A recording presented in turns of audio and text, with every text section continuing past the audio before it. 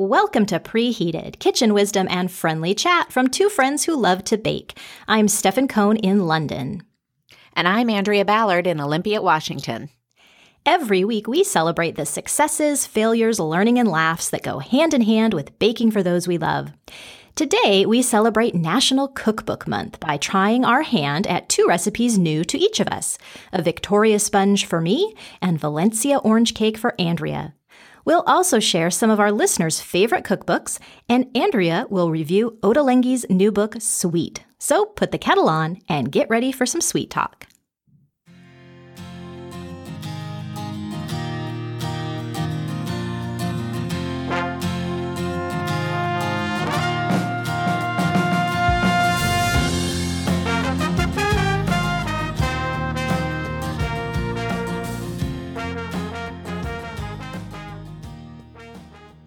Stefan, are you much of a bread baker? Oh yeah, I love making homemade bread. Well, I love making homemade bread. My favorite recipe is the cast iron no-knead bread. So that's when you make your dough and let it sit for 18 to 24 hours and then just sort of gently form it into a shape and pop it into your cast iron Dutch oven and cook it in the oven. And it gets a really nice crispy crust. So I've been making that for a couple of years, and I recently wanted to make it using a sourdough starter. So I had ordered a sourdough starter from King Arthur Flour, and I was doing okay on making it. It wasn't great. It was turning out okay, because I was just using my same no-knead recipe I'd always use and just throwing in some sourdough starter and not making any other adjustments. Anyway, I accidentally killed my starter. I went. Also sad. I'm so sorry for your loss. It was a sad moment. I went on a trip and I didn't feed it, and I forgot it in the back of my refrigerator. So I put a post out on Facebook asking if anyone had some to share, and I had such a special offer come through. My friend Jill gave me some of her sourdough starter. It is from 1925. Wait. I know. Oh my gosh. It's been through 4 generations of her partner's family, and I think it started in Spain.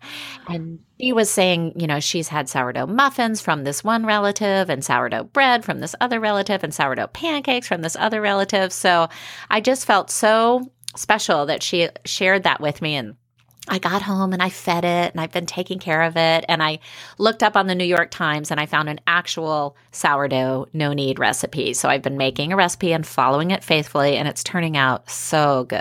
And I'm just loving now that fall is here and it's cold. I don't mind having my oven on for, 2 hours at 500 degrees. Right. And it's just been really fun. I love this. So you are working with, it's nearly 200 years old or 100 years old. It's getting right up there, and it's international. And I know that people who are really into the sourdough, it depends on where you are. So I think that the flavor is very unique. Do I have that right? Based on I think where you're keeping it? I think you're right, because, when I use it, every time before I use it, I pull it out about 4 hours ahead of time. I throw a half a cup away, and then I feed it with some water and some flour. And certainly the water here at my house is from a well, so that's kind of unique to our area. And then, my understanding is with the flour, usually your flour is kind of local, and then it's just picking up from the stuff in your house, the bacteria and the yeast floating in the air. In fact, the second time I used it, I put it out on the counter and I forgot about it. And I came back to the house, I think like 8 hours later, and it had expanded all the way over the top of the glass jar. It was running down the side of the glass jar, onto the counter, into the sink. So the sourdough that ate Olympia. Yes. I was worried at first. I thought, oh no, I hope I haven't killed another one. But actually, it was doing just fine. I was able to scrape it all together and use it. And it's so much fun. I love cooking with living things. It's just really fun. And you have also posted, I believe you posted that recipe about the cast iron bread to the Facebook page. So if people want to scroll backward, I think it is there. You had done it in response to listener Carrie, I think, who was looking for an easy bread recipe. So yes. yeah. Well, I wanted to just briefly talk since it is still National Apple Month in the US and still certainly cooking with lots of apples here in England as well. We had introduced a few episodes ago at the end of September, actually, during our Packable Snacks Month. We had introduced those apple pie bars, but we didn't get a chance to review them because September only had 4 weeks. But I just wanted to tell you guys, since it tied in nicely with the apple theme that's still going on here in Fall Festival Month. They are really good, and I really encourage you to take the time if you're looking for a packable, portable snack or breakfast. They're essentially just a really nice, hearty oatmeal cookie with big chunks of apple. There's some coconut oil. There's, of course, in my case, a little additional wheat germ and oatmeal. I thought they were just really moist, really nice. There's no leavening, so they were fairly dense. I honestly did not feel too guilty about having them for breakfast. So that's always nice. And just, packable, portable. So if you still have some apples lying around, want to give those a try, just don't feel that you're confined to only making those in September, of course. You can bring them on into Apple Month here in October. Well, and I just love something that's portable, especially in the morning. I usually do make a breakfast, but there's days when I just have to get out of the house as quickly as I can. And sometimes I'm eating in the car. So I love having something that's good and I can eat quickly and doesn't need a knife and a fork and a plate. Yeah, not crumbly, not messy. So really good for on-the-go mornings. Absolutely. Well, thanks for sharing that one with us. Let's go ahead and turn our eyes toward the pumpkin cake donuts from King Arthur Flour. We introduced these last week in episode 47. And Stefan, how did yours turn out? I love pumpkin. I love donuts. What's not to love here? I have to tell you, these were a big hit in my house. And I'm trying to think, Andrea, I somehow know that pumpkin is one of the things that is one of the crops that is indigenous to North America. I don't know how I know this, so I may be really off base here. But the funniest thing about making these, I ordered canned pumpkin through my grocery order that arrives every week. And of course, the only pumpkin I've ever had in a can is Libby's pumpkin, right? I mean, I had no idea there could even be a brand, but there is. It's called the Better Baker, and it's really cute. I'm going to post a picture, the little can. But what's hysterical is the pumpkin is still coming from the U.S. So they're importing the pumpkin. And, it was absolutely the same taste, same texture, absolutely everything there. So that was just kind of a funny little quirk about making these for me. I have my mini donut pan, so I went ahead and used that. We had talked about you can do a regular sized donut pan. You could do these in muffin form. That's another way. The recipe has an alternative if you don't have one of those muffin pans, don't want to go get one. I had no problem whatsoever. That little workhorse is just great. I just piped in the batter, and then I did about 10 minutes. So I think the regular muffins I did for 18 minutes in my oven. They were very moist. They were very pumpkin-y. I'm not sure I would call them donut-y, but I really liked them, whatever you want to call them. And then my only question to you, Andrea, when the donuts were still warm, you're shaking them in a bag with the cinnamon sugar. And I think that's really crucial to do that while it's still warm or it won't stick. But here's something kind of mysterious that happened to me. We didn't somehow manage to eat them all on the first day. And when I went back in the morning, that sugar had all, I guess, melted, dissolved. It had disappeared. The actual visual sugar was still there, but no longer visible. And it just was a little unpleasant. It was kind of wet almost. So I just wondered if you knew what was going on there, the chemistry, or that happened to you also. It didn't affect the taste, but it did kind of affect the texture. And so I don't know what that was about. Yeah, we had kind of a similar experience with these. I liked making this recipe. This is only the second time I've made donuts. The first time I did it back at my friend's house in California, and this was sort of a similar experience. I like it because it's basically a one bowl recipe. And so you beat together oil, eggs, sugar, pumpkin, the spices, the salt, the baking powder, and then you add your flour in. I made a little goof on the spices. It's supposed to be well, it said either pumpkin pie spice or 3/4 teaspoon ground cinnamon plus 1/4 teaspoon nutmeg and ginger. And I accidentally grabbed the nutmeg and did the 3/4 teaspoon of nutmeg. And so I thought, oh, I wonder if this is going to be too nutmeggy. But I did not notice it at all in the finished product. Okay, or I tasted the raw batter too. You were not veering into nutmeg toxicities as we... Just now the third time we've brought this up. So I know we're obsessed with our nutmeg toxicity. So 3/4 teaspoon of nutmeg. I also used the mini donut pan. I mentioned when you introduced this that I didn't have one. I went to Goodwill. They didn't have any. And so I decided, I don't know about you, but I found whenever you need to buy somewhat of an unusual baking supplies or baking equipment, the best prices are at the places like Home Goods or TJ Maxx or Marshalls or Ross. Now, you can never guarantee that you're going to find the item, but if you do find it, it's usually much cheaper than, at a regular cooking store or kitchen store. Right. So okay. I went to Home Goods, and sure enough, they had donut pans, but they only had the minis, and they only had one. So that's what I got. But, it was only $3.99, so I'm not going to complain. Can't beat it.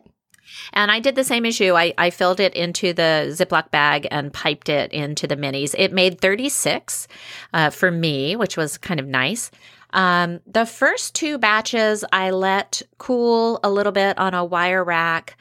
And then I had the same feeling as you. I thought, if we're going to toss them in this cinnamon sugar, they still need to be a little bit warm. So while they were, I would say just a tiny little bit warm, I threw them into a Ziploc with the cinnamon sugar. And it did seem like the sugar was sticking. I tried a few. They were really good.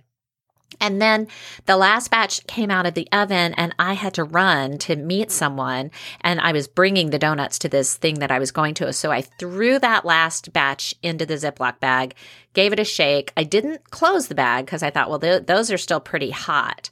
But when I got to my destination and I pulled the donuts out and I put them on the counter, and it was at an office. So I just said, hey, everyone, here's some donuts if you guys want them. I reached in to grab one, and two words came to mind. They're two of my least favorite words in the universe. One is moist and the other is clammy. And I just thought, oh, this is kind of gross. So I ate it. It didn't, you could not tell taste-wise anything different, but that sort of wet texture. So I just have to say, it seems like there's this fine line between they need to still be warm enough for the cinnamon sugar to stick, but they can't be so warm that I think I experienced what you did, that the sugar kind of melts and then it gets sort of this sticky, clammy coating on it, which was unpleasant. Yeah, clammy and moist, not good words to describe pumpkin cake donuts. So I guess that exactly, maybe you just need to eat the whole batch in one go, and then you've solved your problem. That's the easy way to solve it. Otherwise, I don't know, maybe you would I think they would be still pretty tasty without any sugar cinnamon, but it is just a really nice, visually, the ones that it sticks to, it's beautiful. And it has that nice little crunch and just that great flavor that goes with pumpkin so well, of the cinnamon and sugar. So I'd be sorry if someone decided not to do it. On the other hand, the kind of day later issue or still too warm issue is not very pleasant. So no. Yeah, I know. Yeah. And I did want to point out, too, that on the King Arthur website, they have this same recipe in gluten-free form. Yep. So they substitute the regular flour with their gluten-free flour. You could use any gluten-free flour, I'm sure. And they increase the baking time to 20 minutes. So if you're trying to do gluten-free, this is a good recipe for you as well. And I did underbake mine since I was in the mini pan. So for my first batch, the recommended time is 15 to 18 minutes, and I did 12 minutes. And I thought they were a little underbaked. So for my second batch, and my third batch, I did the 15 minutes, and I liked those better. And I did taste them without the cinnamon sugar, because you know me and my cinnamon aversion. It's not my favorite thing. And I thought they were really just as good without sugar. But I think the cinnamon sugar added a nice crunch. I thought it was, yes, it was more like a texture thing. I don't feel like it needed the additional sweetness, but I liked that texture, and it was prettier. And visually, it was really nice too. Yeah, I'm not a big dunker, but as I was eating them, I thought this might be really good, dunked in hot cocoa. Anyway, I may have to try that, but experimenting. Yes. Yeah, and so then, listeners, I am working with a convection or fan oven, as they call it here in England. So my minis were at 180 fan, I believe, and that was just for 10 minutes in my mini donut. So that's 180 Celsius. Yes, indeed. Yes, okay. Yes, 180 Celsius. Yeah. Yes, because mine were the 350, the standard 350. Right, right. And then the fan, the convection just does speed up the time, and I'm kind of getting my sea legs there, so that feels good too.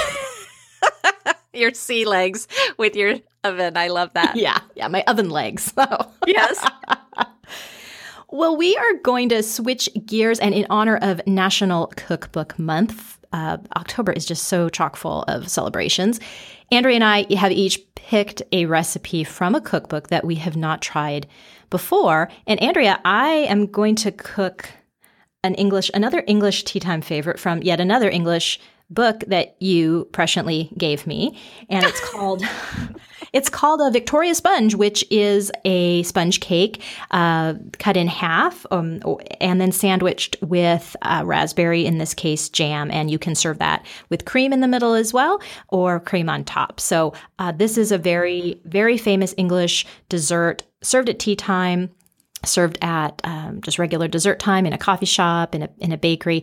And it is famous because Queen Victoria herself, this was one of her very, very favorite things to have with her afternoon tea. And she gets credit for starting kind of that English ritual of afternoon tea. So I've eaten this before, but never made it. And that's going to be my challenge. My cookbook is called Lucy's Bakes, and it is full of both sweet and savory. And then it has this nice feature where she has thrown it out to her online folks, and then they've weighed in, they've offered their own variations, and then she's compiled it into this cookbook. So it's fun to see kind of in a cookbook form what you might see on a cooking blog or things like that. So this is a first for me. Yeah.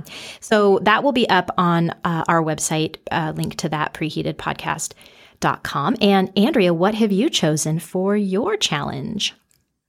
Well, I am choosing a Valencia orange cake, and it comes from a cookbook called The Italian Baker by Melissa Forti. And, the reason I picked this particular cookbook, one of the ways that I like to there's two ways I like to buy cookbooks. One is if it's someone that I already follow online or their TV show, or I've cooked from them. And then if I hear they're getting a cookbook, then I'm pretty much guaranteed I'm going to get it. So for example, Smitten Kitchen, Deb Perlman, she's coming out with a cookbook, I think at the middle or end of October. I mean, I already know I'm going to buy that cookbook. No questions asked. Yes. But the other thing that I like to do is go to the library, and my library has just some awesome cookbooks. And what I'll do is I'll pick a cookbook and I'll take it home. And what I usually try to do is read the introduction and, if there's any special techniques that the author really likes, and then I'll try to pick 3 recipes from the cookbook. So, the day that I brought home this cookbook, The Italian Baker, I also brought home 6 other cookbooks. And so I immediately got a little overwhelmed about which one am I going to do? But when I started looking at her book, I just really liked it because she takes a lot of things that are old-timey or perennial favorites, like carrot cake or chocolate cake or cheesecake, and kind of gives it an Italian makeover. And then every cake and cookie has a story with it and talks about her travels and her love of her Italian heritage and, how she found Italians would, how do Italians make a cheesecake and how is that different from, an English cheesecake or a United States cheesecake. So I found the Valencia orange cake to be something I think I can tackle. It's 1 layer, and I'm still very intimidated by cakes and especially layers. So it's 1 layer and it doesn't have frosting. And bonus, it's gluten-free. But, again, it's just naturally gluten-free. It has almond flour instead of regular flour. So nice. Yes, I'm very excited. I don't know where I'm going to get Valencia oranges. I'm not even sure if I know what a Valencia orange is. I go to Spain, right? Yes. That's what I was thinking. That's probably not going to happen. And then I was thinking, within the next week? What? I know. Isn't there kind of a little commercial jingle that's like 100% Valencia? Does that ring a bell? If there's not, there should be. You need to call the good people of Valencia and offer your services as a jingle singer. Listeners, if you guys know what I'm talking about, and I apologize, I am not a singer, so that is Can probably going to be again? Nope. It's bad enough that I did it and it's recorded. But if you know what I'm talking about, as soon as I saw Valencia, I was like, that little jingle got stuck in my head. It must be an orange juice commercial, but I don't know. I have no idea. Wow. Yeah. Oh, so I'm going to see, obviously, if I can't find Valencia oranges, I'm just going to see what oranges I can get, but I'm very excited about it. Yeah. And it's just by coincidence that we both picked a cake. That's interesting. Yeah.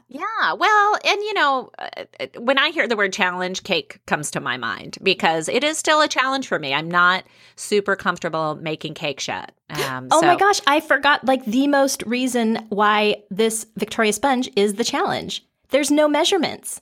It's all by weight. It's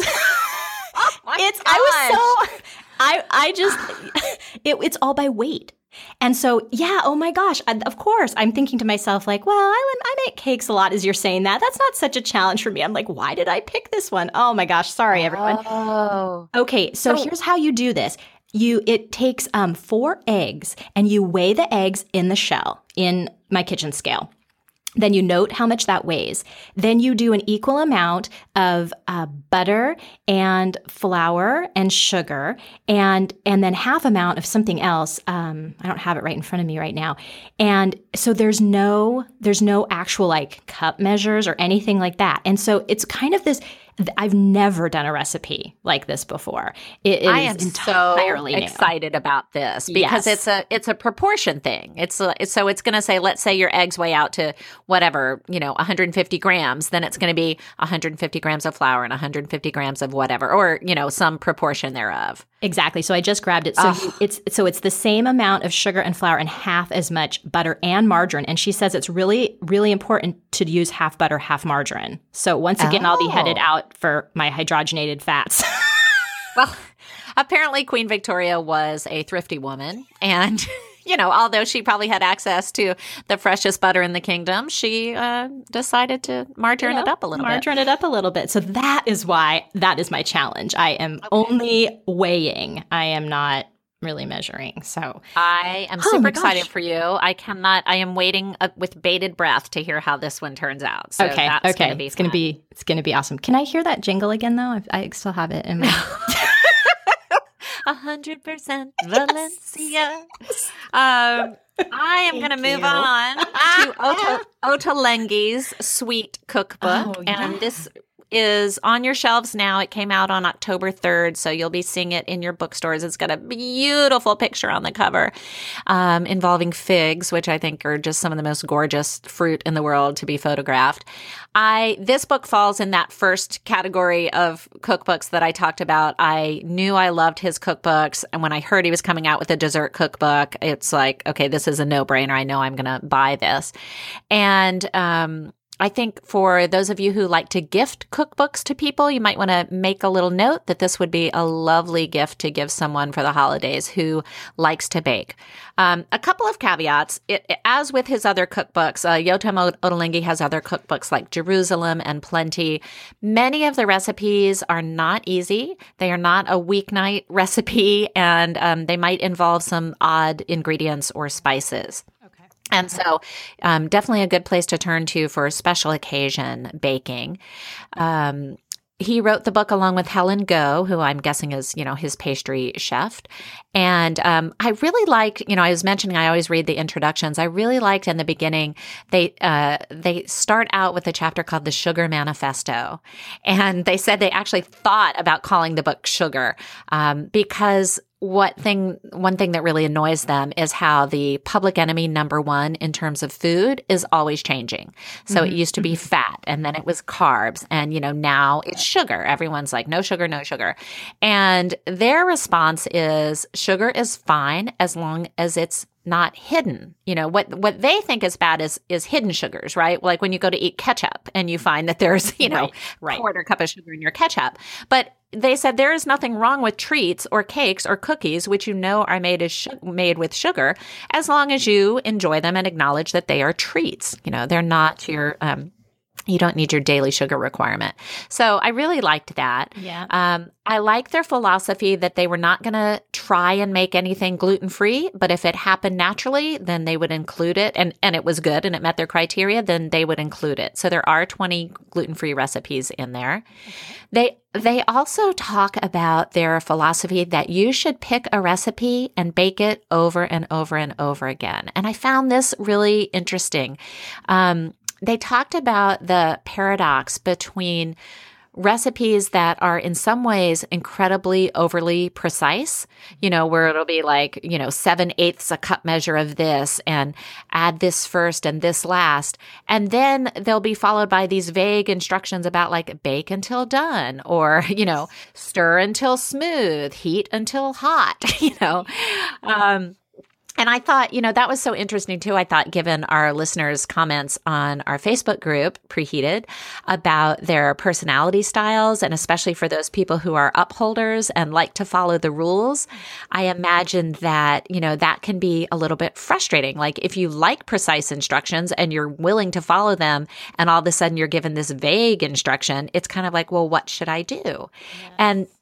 And that's why they said you should bake the same recipe over and over again, because, they said, for example, they will have things in there like, half a cup corn syrup. And then in parentheses, they'll put or alternative or, and so they said, so what we mean by that is maybe you don't have any corn syrup on hand and you're going to have to use date syrup. You have no idea how it's going to turn out. So just try that, bake it the first time with your corn syrup, bake it the second time with your date syrup, see which one you like better, continue to make those changes, continue to do 15 minutes on the first time, do 18 minutes on the second time. And so I just thought that was kind of a really interesting philosophy. So I like the way they talked about their baking.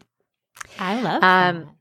They had a really interesting distinction that is important for us since I live in the U.S. and you are a recent resident of the U.K. They had a little section on what is the difference between a cookie and a biscuit. And in their opinion, it's not just American versus British. They think there is a true difference. And they came down with this phrase, which I love, cookies bend, biscuits snap. I think I've heard that. Maybe there's been a lot of press here about this cookbook. I bet. Because he's, right. And that sounds really familiar. I may have read that in one of the reviews here or something too. But so I loved that. I thought that was a good little shorthand.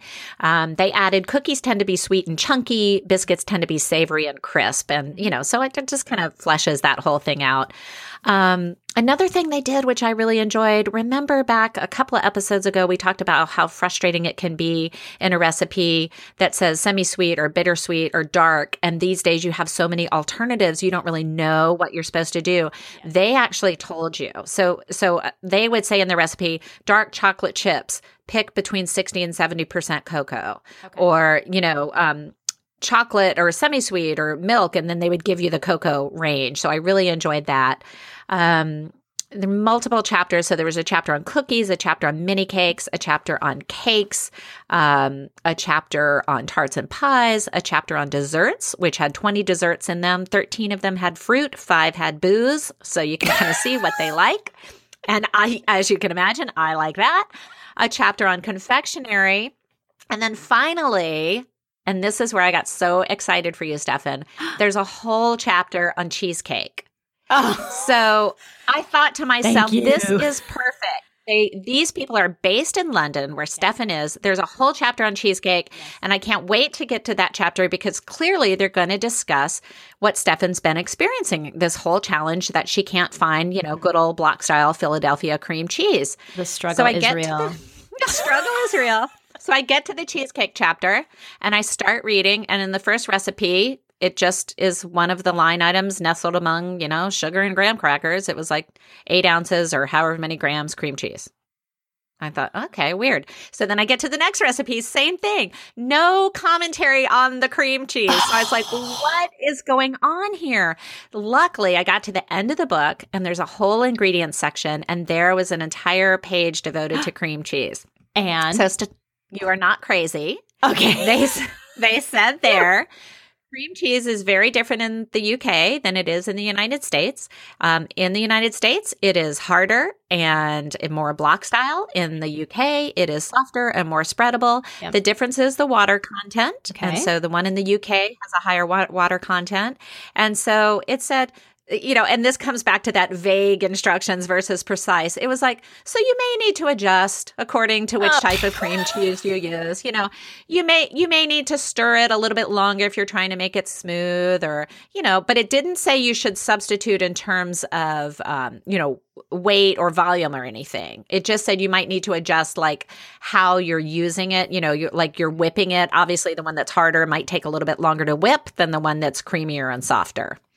Okay. Well, I will probably take a look for the UK version. Sometimes they are a little different, and I will report back and see if there's any differences in those recipes here in Britain. Please do. Okay. So that was my fun time with sweet. I did just love it. I have some recipes marked down that I'm going to make from it. Banana cakes with rum caramel. I thought that sounded fabulous. Lemon and semolina syrup cakes actually sounded a lot to me like our lemon drizzle cake. Yes. But it uses semolina flour and almond meal. And so they said it added sort of a marzipan flavor. They did have some cakes that sounded bizarre and weird to me. They were made with root vegetables, beet, ginger, and sour cream. I'm going to skip that one. They have one that they call the world's easiest cake, the take-home chocolate cake. And so that's first on my list. And this is a good example of how they'll take a recipe and talk about how you can dress it up or dress it down. So, under the take-home chocolate cake, world's easiest cake, that's it. There's the recipe. There's your cake. But then they have optional chocolate ganache, which you can pour on top. And then optional espresso cinnamon mascarpone cream, which you can put on top. So, they'll give you a base recipe and then tell you can just serve it plain and that's fine, or you can fancy it up and here's how you do that. Nice. Well, thank you for doing the heavy lifting of reviewing Ottolenghi's Sweet. I think National Cookbook Month comes at a really good time of year because lots of new releases are happening and you can start thinking about, your holiday wish list is coming up for you and I. We both have birthdays coming up. So, thank you for taking a look at that. Some other cookbooks that folks might be interested in, we put out a call to our Facebook community on just preheated Facebook community. And we said, what is a cookbook that you just can't live without? And we got some great responses. Andrea, looking over this list that was online, I was very familiar with several of them. I know we had talked last episode or episode before about Natalie Dupree's Matter of Taste. That was listener Ingrid had suggested that one. Ingrid also had what might have been the funniest entry, a book that I'm not familiar with, but may need to be. It's called The Appendix to the I Hate to Cook book by Peg Bracken. And the... Here's an example of what you can find in this cookbook. Quote, light a cigarette and stare sullenly at the sink while the casserole cooks. So if you've just kind of had one of those days, this may be the cookbook for you. Let's see. Antone in Fircrest, Washington, loves the Betty Crocker Cookie Cookbook. Of course, you and Anne Lundholm talked about that very cookbook back when you interviewed her in episode 4 or 5. And that's one that I also have. It's really great. Heather from Bothell, Washington, she loves the 70s version of the Betty Crocker Cookbook. That's also one that I have and is just such a comprehensive kind of workhorse cookbook. And Monica I love that loves, people submit their versions too. It's not just the Betty Crocker cookbook, but it's the year, it's the particular edition that they use that they're so attached to. I think that's so great. Yeah, absolutely. So Whitney had said The Joy of Cooking, and then listener Andrew said, which version? I like the 1975. And she said, well, I'm using the one from the late 80s. And that's really true. A book like that's been in circulation for so long, there are updates and differences. And so you can really have a vast difference between the books. Monica had one, Andrea, I am not familiar with this one. It's called Learning to Cook by Marion Cunningham. And so I'm going to need to take a look there. Have not heard of that one, but again, sounds like Marion Cunningham. Yeah. Okay. Yeah. Her name is familiar to me, but I haven't read that cookbook. No. Then, many people agreed. Carolyn and Andrew both brought up How to Cook Everything by Mark Bittman. That's, I know, one of your favorites also. Carolyn also suggested the Woman's Day cookbook. Sounds like another comprehensive cookbook. Let's see. Lauren from Columbus, Ohio. She loves the America's Test Kitchen family cookbook. I have many America's Test Kitchen. They are always so good, so reliable. Let's see. Who else do we have here? Carla from Iowa, Taste of Home Compendium. Judy and Betty. Judy's from Sioux City, Iowa, and Betty is from New Orleans. And they both suggested a church cookbook or a community cookbook. You and I have talked kind of a lot about those in the past. Right. Betty loves The River Road, and Judy just said kind of any and all church cookbooks. I love them, and lots of good stuff. And then finally, Ramona from Lee's Summit, Missouri. Lee's Summit, yay, I've been there. She loves this Amish and / Mennonite cookbook called More with Less. And, I thought we should have talked to Ramona about these Amish apple dumplings. So, yeah, I would love to know. So thank you, everyone who took some time to let us know your favorites. And I'm really intrigued and, nice to see some that I know and love, but then also nice to get some new titles because I'm like you, Andrea, there's almost no section I love more at the library than the cookbook section. And they're big and heavy, and I'm like staggering out the door with them. But it's a great way to test them out and then see if you truly want to commit to it. So yes. Yeah, we'd love to hear, listeners, any new ones that are being published now too. I should have added my third category of cookbook is recommendations from friends who say, "Oh my gosh, I just got this and it's so good, you have to get it." So we'd love to hear about that. If they make something for you and you say, "Where's this from?" and then they say, "Oh, it's from the Pasta & Co." Yes, right. So, yeah, fantastic. Well, the timer's buzzed and we've got to get to the dishes. Next week, we'll pay tribute to National Caramel Month with a homemade caramel sauce. Is it worth the time and effort? We'll also check in with our cookbook challenges and we'll chat with women on both sides of the pond about setting the perfect tea time table. Remember, you can find us and our featured recipes on our website, preheatedpodcast.com, on Facebook and Pinterest, and download us on Google and Apple Podcasts, where we'd love it if you subscribe to the show and gave us a 5-star review, both of which will help others find us. Until next time, thanks for listening and sweet dreams.